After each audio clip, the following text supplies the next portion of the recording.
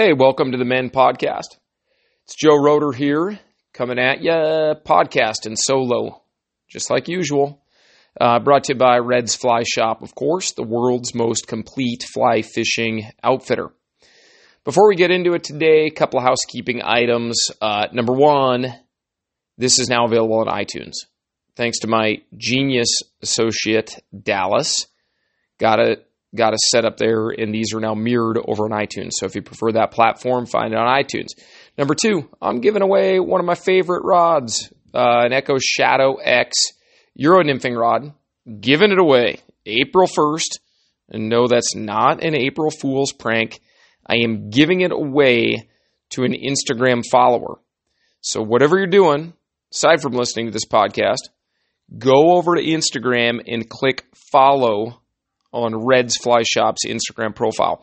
I'm going to try to do an increasingly good job on giving you up-to-date reports on fishing, tips, tactics, kind of what we're doing, along with some good photos of what I am up to and what our staff is doing. So go follow us on Instagram. On April 1st, I will choose a follower to give my Echo Shadow X 3-weight Euro nymphing rod to. Other things. Rendezvous event. It's the best event in fly fishing, best event in the country, in my humble opinion. It's May 2nd. We have awesome presenters. It's free. You need to get there. It's worth getting on a plane to come to the event as long as you pair some fishing up around before or after the event. Awesome event. We're going to have Euro nymph fishing seminars. The great one, George Cook, is going to do a trout spay fishing seminar. These are on the water. There's also going to be indoor seminars. So if you have any questions about travel or adventure that you could possibly have, come ask us in person, right there, face to face. You can't get the same experience over the internet or over a podcast that you can talking with someone in person. So come visit us. It's May 2nd. Mia Shepard of Little Creek Outfitters is going to be there. She's going to be doing some advanced spay casting for distance. She's a world champion spay caster. That's going to be on the water. Our team is going to be there.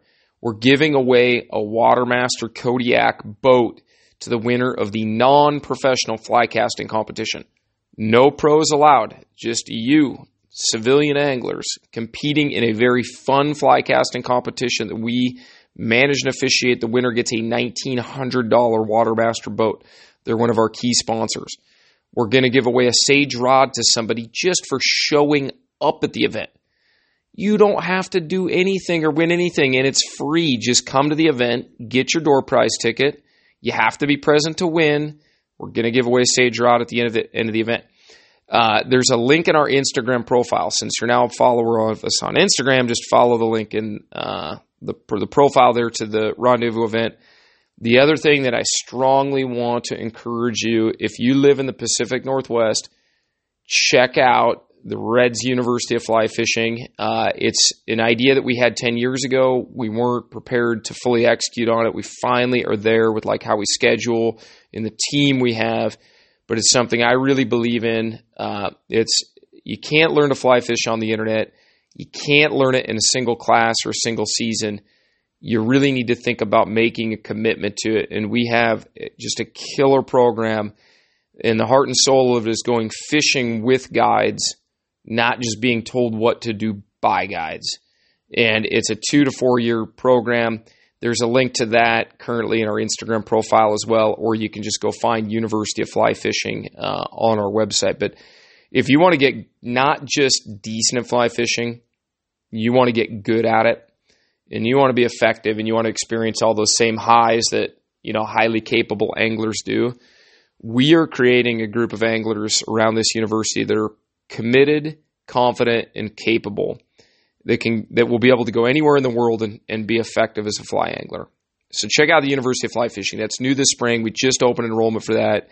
It's a killer program. I believe in it, and I am going to be a big part of leading a big percentage of the outings or the fish-alongs that we have in that class. So that's pretty much it. Okay, 5 minutes in, got all my housekeeping items done. Now we're going to get to the kind of the meat and potatoes, because I do not want to waste your time. What I learned last week guiding. Number one, I came off of Chile, and I did a podcast on that. You can listen to it. I went to Patagonia. You can listen to it or not listen to it.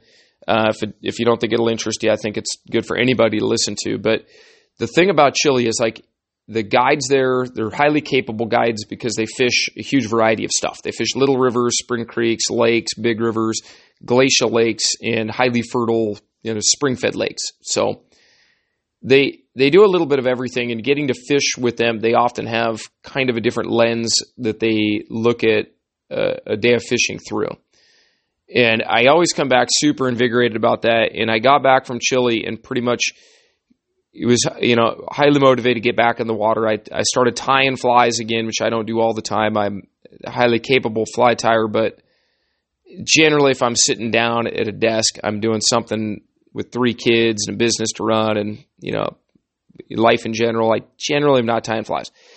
Tied some flies, got after it this last Friday, and had really, really good dry fly fishing. Some of the best. I guided Friday, Sunday, and yesterday, which is Monday, and it was some of the best, 3 of the best days I've ever had fishing and guiding early spring on my home river, which is the Yakima. And some of the advice I'm going to give you is going to play across all rivers, not just the Yakima River. But the thing about, I would say early spring fishing is it can be very, very challenging because we go through these big temperature swings. For us here, it can be pretty cold in the morning, like high 20s, 30, right at freezing in the morning this time of year. And there's a real specific feeding window that the trout often have in the afternoon as water temperatures peak. And, over the years, I'm 40 years old, almost 41. And it seemed like early in guiding, I would get on the water and it was just kind of hurry up. And it was, I still fish just as hard as I do. I just do it a little bit differently and I apply energy differently. And when the water's cold like that, or you feel like you're up against some challenging conditions, like we are early in the day, you have to really take a deep breath and slow down. And I say that all the time. Just take a deep breath and slow down your fishing. If you think the bite is going to be a little bit slow or a little bit weak, and if it's not, so be it. You haven't lost anything, but you got to take your fish one trout at a time early in the season like this and develop a system and a pattern. And when by pattern, I don't mean a fly. I mean, are the fish sitting in, slow walking speed water in deep troughs? Are they sitting right up at the heads of the runs? Or are they in the tail outs? And it seems like you have to kind of figure out where the trout are holding and what they're doing early in the season, because when the air temperature is colder than the water, I tend to find the fish really suck back into the tanks. So they kind of recede down into the deeper water. They're much more likely to encounter springs in deeper water, where they're having some maybe warmer controlled flow that's coming in from underground rather than that real icy, bitter cold water that's up in the shallows and on the surface. I mean, just think about it. When it's 25 degrees at night and in the morning, or even 20 degrees, that surface water is really cold. The shallow water is going to be really cold. Those fish will suck back. So I tend to, on all of my trips, I didn't even fish right off the bat. I just got my anglers in the boat, and whether you're wading or boating, it doesn't matter. I just went right to a spot where I knew there to be fish. And really slowly and methodically, I wade fished each of those mornings. I started out getting out of the boat and just wade fishing, just like you could do. You could pull over to the side of the road. You could use a pontoon boat. You could use your own boat. You could go and you could wade fish just like I do. And the goal was to really quietly and diligently step through some of these holes in these known spots where I've got deep walking speed water. And we fished. We used dry droppers on Friday, and we used only dry flies and droppers on Friday and Sunday. I haven't used an indicator in 3 days of guiding, which is awesome, especially this early in the year. We only used dry flies and droppers on Friday and Sunday, and then yesterday the guys want a Euro nymph, so they're just learning, and I was teaching them some Euro nymphing tactics. But that's beside the point. We stepped into the water with dry flies and droppers about 3 feet deep, and in delicate conditions like low clear water, a dry dropper can be really, really effective if you run it longer with very light fluorocarbon tippet to your dropper nymph. And I can't advocate the use of tungsten beadhead jig head nymphs. So it's got a jig head style hook and a tungsten bead. And don't buy crap cheap flies from some discount fly dealer. They'll sell you a tungsten bead that's 2% tungsten or 10% tungsten, whereas a good bead is going to be like 80 to 90% tungsten or more. So buy good nymphs, okay? If you tie flies, go to Nymph Master. Buy your beads and hooks at Nymph Master from Jason. If you're going to tie flies, we don't sell tying material. You can go to Nymph Master and get that. But if you're just looking for flies, go to our website and look for tungsten jighead nymphs. We have an entire section dedicated to Euro nymph fishing, and that's a good place to find them, whether you're using a dry dropper or not. But we fish dry flies and droppers, just pretty standard fare. Number 12 jighead pheasant tails because they're heavy, and a small squala stonefly nymph called a 20-incher with a black cone head. And we ran 5X fluorocarbon tippet. Pretty light line for that size of fly because it sinks fast and allows the nymph to move naturally in those slower currents that are beneath the surface. So the nymph kind of is in more control of its own destiny on light line. So we started out doing that very slowly and methodically, picking apart only the deeper buckets. The river where I'm guiding is low and clear right now. When it gets really, really cold at night, those fish tend to recede into the buckets. And the buckets where you cannot see the bottom are where the fish are going to be condensed to. So if you can see the bottom clearly, no fish there. If the bottom is blurry and it's near a big pool, you might get fish. But generally speaking, I'm fishing areas where I exclusively cannot identify the bottom. Just simple tip for reading water.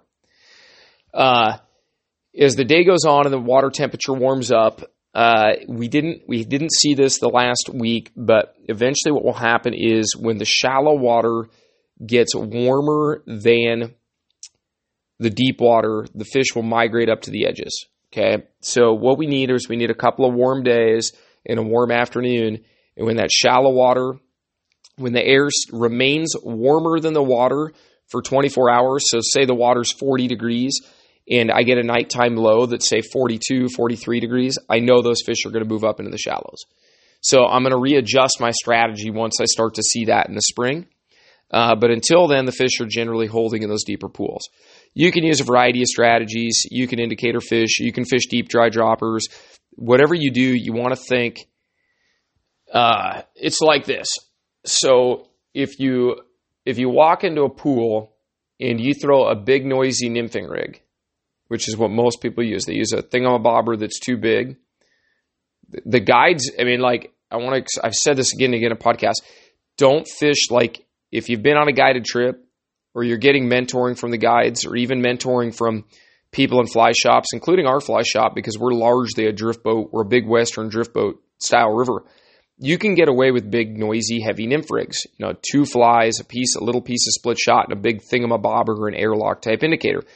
Because we're going to throw into a pool, we're going to make some noise, and we're going to try to catch an aggressive fish or two when we're there. When you're on foot, you might throw, 5, 10, 20, 30, 40, 50 casts in this pool. It's critical that you have a quieter setup, that you're not making a lot of noise, you're not offering a tremendous amount of distraction, that the fish will continue their typical kind of feeding and foraging rhythm while you're fishing. Euro nymphing is great for that. You slowly sneak in there like a blue heron, real quietly. You might have a little movement with your rod, but the fish get accustomed to it and they continue feeding. You're not making a bunch of noise with a strike indicator, and your hook sets are much more delicate. Like with a thingamabobber, you throw in there and you've got 4 feet of slack, and your bobber goes down, you rip it out of there. Because you had a slack line, you have this kind of this, I don't want to say spastic, but it's a pretty aggressive, noisy hook set. With Euro nymphing, you're already on a tight line. So you have a suspicious grab that you feel is just a tiny little check for a hook set. You don't make a lot of noise. In fact, if you hook set, you can often just continue the drift. And so you're disturbing. There's a lot less pollution in the water with lighter nymphing rigs. And that doesn't have to be Euro nymphing. It could be using a small yarn indicator or a New Zealand style indicator or just a really small, light, delicate, like the Rio Kahuna indicators. Go find all this stuff on our online shop. I will try to sell you some stuff here and there, but get lighter, smaller indicators. You should also have some thingamabobbers with you, but when the water is low and clear and the fish are isolated to pools and you're going to be fishing that pool for an extended period of time, you need to think a little bit more stealthy than a number 8 stonefly nymph, a piece of shot, a lightning bug, and a thingamabobber. Okay? So over the course of the 3 days, I had absolutely tremendous fishing, a harvest rate that cannot be sustained. We're fishing these fish after a long winter of not much pressure. They're pre-spawn. The size and quantity of fish that I saw this last week is not going to be sustained. But man, I tell you, it inspires me that, this keep 'em wet mindset that a lot of the guides and anglers have adopted. And I hope all anglers can just do it and release these fish very delicately, fight them quick, let them go fast. Let's not touch them with our hands. Let's not squeeze them. Let's not drop them in the boat or overhandle them. Get them back in the water so they can get back to feeding and they don't get their growth started. I mean, the size and health of the trout we're seeing is tremendous. So big thanks to everybody that's been doing that on all rivers across the nation. So don't pollute the water. Think quietly. When you have a hatch coming up, we're on the front end of the Squala hatch. We dry fly fished from lunch on all 3 days, did nothing but dry fly fish after lunch, had tremendous dry fly fishing. Now go back and listen. If you're planning a trip in the next couple weeks, go back and listen to the podcast. I don't remember what episode it was, but it was just the tips and truth about fishing the Squala hatch. Don't go into the dry fly game here in March or April thinking it's a numbers game, because it's not. It's about catching a few to several high quality fish on dry flies in the early part of the season. As far as the dry flies I fish, I tied a few flies. You can see a picture of one of them on our Instagram, about a week back or 2 weeks back. But a Bitterroot style or bullet head Squala is an excellent choice. The number one fly I like is that I have at the shop is the bullet head Squala by Solitude.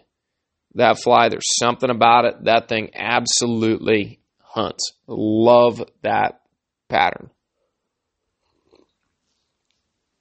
One thing to keep in mind about your Squalas, if you're tying them or buying them, is Squalas are really flat. They don't flop around like a salmon fly or golden stone. They're not big and noisy on the water. They waddle and wiggle their legs. So I generally like on patterns to have hackle and hair and cut the wings. So like if I had a stimulator style Squala, pull the elk hair down to the sides of the fly to make it look like legs and cut the wing in the top. And I should show you a little hack on video about that. Maybe I'll put that on my YouTube story. If you're not a YouTube follower, go subscribe to Red's Fly Shop on YouTube. But I think I'll put that on a YouTube story because it's not really worth making a video about. But cutting that wing down flat can really be helpful for Squalas. As I've looked at that insect on the water the last few days, they're always very flat. It's very rare for them to flap their wings, and they don't travel much. They sit there and they waddle, but they don't really move much when they're actually on the water. So keep that in mind. When fish are aggressive, they'll bite a chubby Chernobyl type fly, in like a number 10 or 12. But that's when the fish are really aggressive. This is something I want you to take away just in general, is anybody can catch a trout that's aggressive. There's really nothing like special, or I don't want to take anything away from catching an aggressive trout. I love aggressive trout, but there really isn't anything special or unique about it. You're putting the ball in the court of the fish at that point to be aggressive. What I want to do is I want to have flies and strategies that fish for every fish, even one that didn't even know he was hungry that day. And I want to make my fly look so delicately appetizing, meaning there's nothing to make it nervous, the trout. And what I found over the last few days of dry fly fishing is there's a huge difference between being a really, truly great dry fly angler and just being a good fly fisherman. And it's somewhat of a lost art, and I try really hard to take the anglers, and unfortunately I get to fish with a lot of anglers that are very good fishermen. But like, just like I said, coming out of that trip to Patagonia, where you get to cast at a trout that you can see. And see if I can wordsmith this right. Like, as you look at your own dry fly fishing, you're like, okay, where am I at on a scale of 1 to 10? A lot of people are 2s and 3s and 4s, and they don't even realize it. And I don't mean to sound arrogant or pompous. This is just sheer 20 years of just watching people cast and learning myself of what works and what doesn't. But I had somewhat of an epiphany when I was in Patagonia a couple weeks ago. We were wading this big box canyon, and there's a trout that we can see in this glacial river, and it's holding there and it's feeding. And I can see the trout very clearly. I'm up peeking over a rock bluff. And I'm looking at that trout, and I'm going, man, well, what would I do? Like, how would I show my fly to that fish? And what would I do to get that fish? And rule number 1 is you get one shot, right? You get one really good opportunity to ambush and surprise an unexpected critter. Okay, so I get one shot. The fly is a little less relevant, but my one shot's got to be perfect. The fly has to land correctly. And I am a firm believer, and I heard this reiterated over and over and over again by the guides in Chile. And the fish there, although they're not heavily pressured, they're quite smart, because many of these spring creeks and things, they have an abundance of food. So they're not at the mercy of their appetite, much like trout can be in the higher latitudes, like Alaska is a perfect example. When trout are hungry in Alaska, you can do no wrong. When trout are not hungry, often like in Chile, you have to make it look really, really good. And I heard this reiterated again and again. The way that fly lands, and it has a profound impact on the trout's appetite. Most good food doesn't last that long in a river. How often do you just see a big beetle or a grasshopper just floating around in the river? Not very often. They do land there, but they don't last that long because they get devoured. Not always by a big trout, but the minnows will devour them in pretty short order. So when a big trout just sees an object come floating downstream and doesn't know where it came from my experience, it's far less likely to eat it. When you can show that fish the fly and make it land just right, where it hits with a delicate splat and it makes a circular ring, not a line or a V wake like it's on tension, the fish is exponentially more likely to take your fly when it can see the origin of it. And they're not saying you land it right on top of its head. You have to land it in its peripheral, preferably in its line of current that it's feeding in. But when it can see the origin of the fly, it's far more likely to eat. This is especially true on the Squala stonefly hatch. And I found this last week because what happens is the trout are primarily eating the female stonefly, and the female is returning to the water to lay its eggs. And these stoneflies have wings. They have 4 wings. They flutter around. When you do see them flying, they look a little bit like a hummingbird. The squallows don't fly much, and they typically fly on really nice days or calm days. But what they do is they get the stoneflies will go into the trees after they hatch. They crawl out of the river, go through metamorphosis. They go up in the trees, and the females will eventually release a pheromone. And there will be significant breeding activity, like in a particular area or even a particular tree. It might be like a large willow tree, for instance. After they go through whatever their gestation process is, I'm not a bug doctor, but they'll go through a period of time where there's gestation and the eggs need to go back to the water. The females will fly out of the tree and they will land on the water to lay their eggs. A trout, if it sees that bug land on the water to lay its eggs, a stonefly, and then that stonefly lands and is waddling around and floats down their seam of current, it is way more likely to eat a fly that has landed. What I want to iterate to you, and I don't care whether you're wading or you're in a boat or whatever. Let's just say we're in a boat, okay?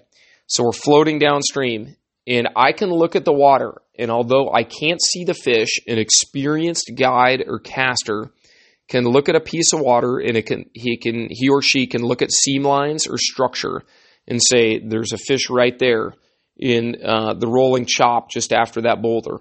There's a fish right there where those two little foam lines are squeezing together. There's a fish right there on that little ledge that I can see.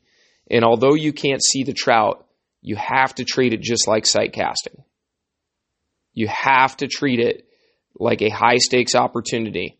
And if you just start slapping the water in there haphazardly and attempting to float your fly for 25 feet, you're going to have far less success than the precision caster that can drop that fly 3 or 4 feet upstream of where he knows there to be a fish, land it delicately, stick the landing so there's no additional mends or garbage happening, no disruption of the fly, no making V-wakes on your fly when you mend it. V-wakes are a dead giveaway that the bug is fake. You could still twitch it and move it, but generally stoneflies, the rings and wakes that come off them are round and not V-wakes like a dragging fly on a line. And if you drop that fly on the first fish and drop it indelicately, the second fish, the third fish, the fourth fish, you can stack the odds in your favor so far in your favor that the trout will have a tough time not eating your fly. And I hear it over and over again that people don't experience consistent dry fly fishing. And I'm here to tell you, you're not going to be able to do it every time, all the time.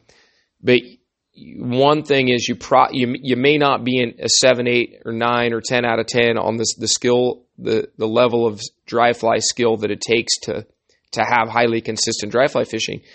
You might still be doing a lot of the same mistakes, where you cast with a tight line and then you have a traditional mend where you pull the whole leader tight and then you're experiencing micro drag and the fish is seeing a V-wake come off your fly, although it's super subtle. You're not delicately landing the fly on that water and selling that dry fly to the trout, which you have to sell that dry fly to the trout. You have to learn how to cast with English in your line. So you're hooking it left, you're hooking it right, you're dropping controlled slack. If you don't know what parachute casts and stop casts are, positive hooks, which is an overpowered curve or an underpowered curve, you probably aren't getting as effective a drifts as you could with some higher level coaching. So there's a lot of good, especially older books and videos out there on how to properly and really well present dry flies. I'm happy to teach you if I get the opportunity, but this is stuff that you also, now it sounds easy, right? We're listening to a podcast. We're like, oh man, I'm going to go out and I'm going to get the best rod I can afford. I'm going to, things like a good tapered leader.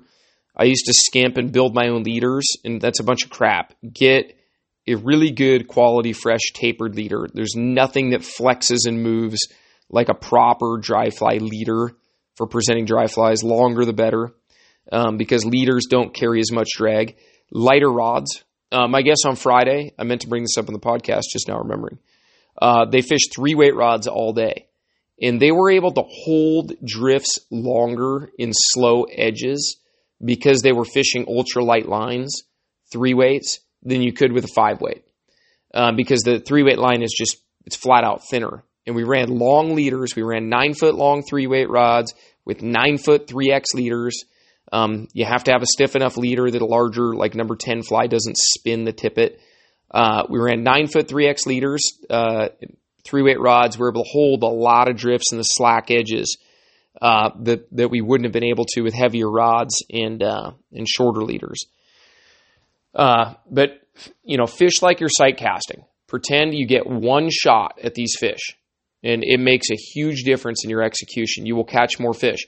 Learn to properly false cast. That is one thing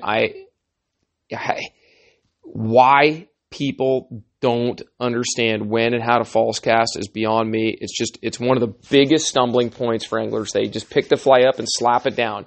They have less accuracy. They've got a soggy fly, and they can't drop that fly and hover it delicately just before it hits the water and set it down just right and sell it to that trout. Learn to false cast. The most accurate method I found is 2 false casts and then drop it. But like mandatory 1 false cast and drop. That's the only way that you're going to learn to put hooks and underpowered or overpowered curves into your line and set that fly down with just dead ass accuracy. I mean, you need to be able to hit paper plate size spots if you want to call yourself, a highly capable dry fly angler. So The other thing, lastly, and most important, and I didn't have to weather out, too many doldrums over the last few days, but you've got to be willing, if you want to be a good dry fly angler and experience great dry fly fishing, you've got to be willing to go dry fly fishing and just flat out not catch much. And just go, you know what, I'm going to cast a dry fly all damn day, and I might get, 2 or 3 or 4 fish, but I'm going to get good at throwing a dry fly. And Yvon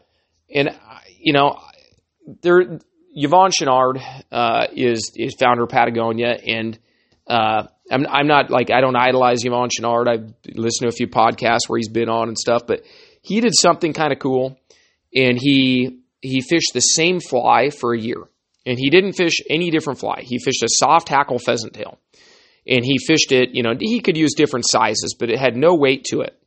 And he fished it as a dry fly. He fished it as an emerger. He fished it for bonefish. He fished it for everything. And what he said is by the end of the year, his ability to simply present flies, he became profoundly more capable fly fisherman. Now, I'm not suggesting you need to go to that extreme, but what if you just fished just dries and you became very good at fishing just dries? I think you would gain a lot from setting aside some time to just fish dry flies and stick with them and become better at casting them, presenting them, and selling them to the trout, because it's the only means of success that you have. And I almost did that in Patagonia. I fished a few little leeches in the lakes, and I did fish a dropper nymph once at some rising fish. But I was very content most days. My last day of fishing, I hooked 6 fish all day in Patagonia, and I threw nothing but dries. And that's all I took with me were dry flies all day fishing that day, even though I could have hooked far more fish. And I am so good with that. Your ability to present a fly and hunt a trout down with a dry fly becomes exponentially better. So you've got to be willing to commit to the dry fly. You've got to be willing to do it if you anticipate or would like to have success doing it. And I'll be frank with you, on Sunday, it was daylight savings time, so everything was kind of moved back an hour for the bite. And I watched angler after angler after angler give up and leave the river on Sunday because they did not have the dry fly confidence to stick with it. They thought, it's a beautiful day. It's the right time of year. We're going to have some dry fly fishing. And they gave up. They gave up way too soon. They weren't confident. They didn't stick with it. And I had my anglers fish nothing but dry flies after lunch. And I'll be honest, it was slow for about 2 hours. And I just made them stick with it and talked to them about how to get the right presentation, how to throw the curveball, how to get the right shot, how to read the water, the correct seams that we want to be in. Generally, with early spring fishing, it's better for your fly to be a big fly in a small seam than a small fly in a big seam. And I'm speaking figuratively there, not about the size of the fly, but find small seams, break big rivers down, and fish the river within the river, and you'll have a lot more success. But on Sunday, we weathered it out, and I made them stick with dries. We had been pounding them on nymphs, up to that point, and I just said, we're going dry fly fishing. And I could tell there was a little skepticism after we got about 30 to 45 minutes into it. More skepticism at an hour and 15. By about an hour and a half after lunch, we're consistently finding lunker trout on dry flies. And that's not going to continue. The fishing that we had is, I'm not hyping this up, try to get you to come out fishing this weekend or next week or anything like that. You better be prepared for some tough days, because that's what March does to us. But we stuck with it. They got very good at it. And I watched those 2 anglers by the end of the day. They're good friends of mine. I fished with them a lot. But by the end of the day, I watched their ability to present a dry fly with dead-ass accuracy improve dramatically. And when I get those guys back out for the next hatch and the next hatch and the next hatch, I know I've got a couple of ringers in the boat that we can fish with dry flies and fish on the terms that we really enjoy and fish the way we want to do it. So I'm not anti-nymphing. I nymph a lot still, but I think more people would get hooked on fly fishing and stay with it and be supremely dedicated to it if they had more success on dry flies and they could simply move the fly around the river more like a skilled angler. So dry flies, you can move the fly around the river faster and more efficiently. And when you get to that point, the bite gets a lot easier. The success on dries gets a lot easier. So those are some of the things I've learned. Don't forget to go follow us on Instagram. Okay. I did not streamer fish this last week. Generally this time of year, we've got good hatches coming up. I drop the streamers. I don't do a lot of that. Look up our University of Fly Fishing. If you want to get damn good at fly fishing, that's the number one way to do it. I believe in the program. There's nothing else like it in the country. And we hope to see you May 2nd because you could possibly win a Watermaster boat or a Sage rod or a master's degree tuition in our Reds University of Fly Fishing. So I'm going to be there giving out seminars. There's going to be a lot of great presenters. Hope to see you at Reds May 2nd. It's a totally free event. Go to the event page. You can find it on the homepage of our site. We hope to see you there. There's just nothing else like it. And like I said, if you're thinking about coming in from outside the area or other parts of the country, just grab a hotel in Ellensburg. I think the lodge is full by this point. And try to nail down a guide and come up and do a little guided fishing with us on Friday or Sunday or Monday or something like that, and enjoy the rendezvous throughout the weekend. So hopefully you learned something about early spring fishing on this podcast. Like I said, you can now check it out on iTunes if you prefer to do that. Have a great day and fish on.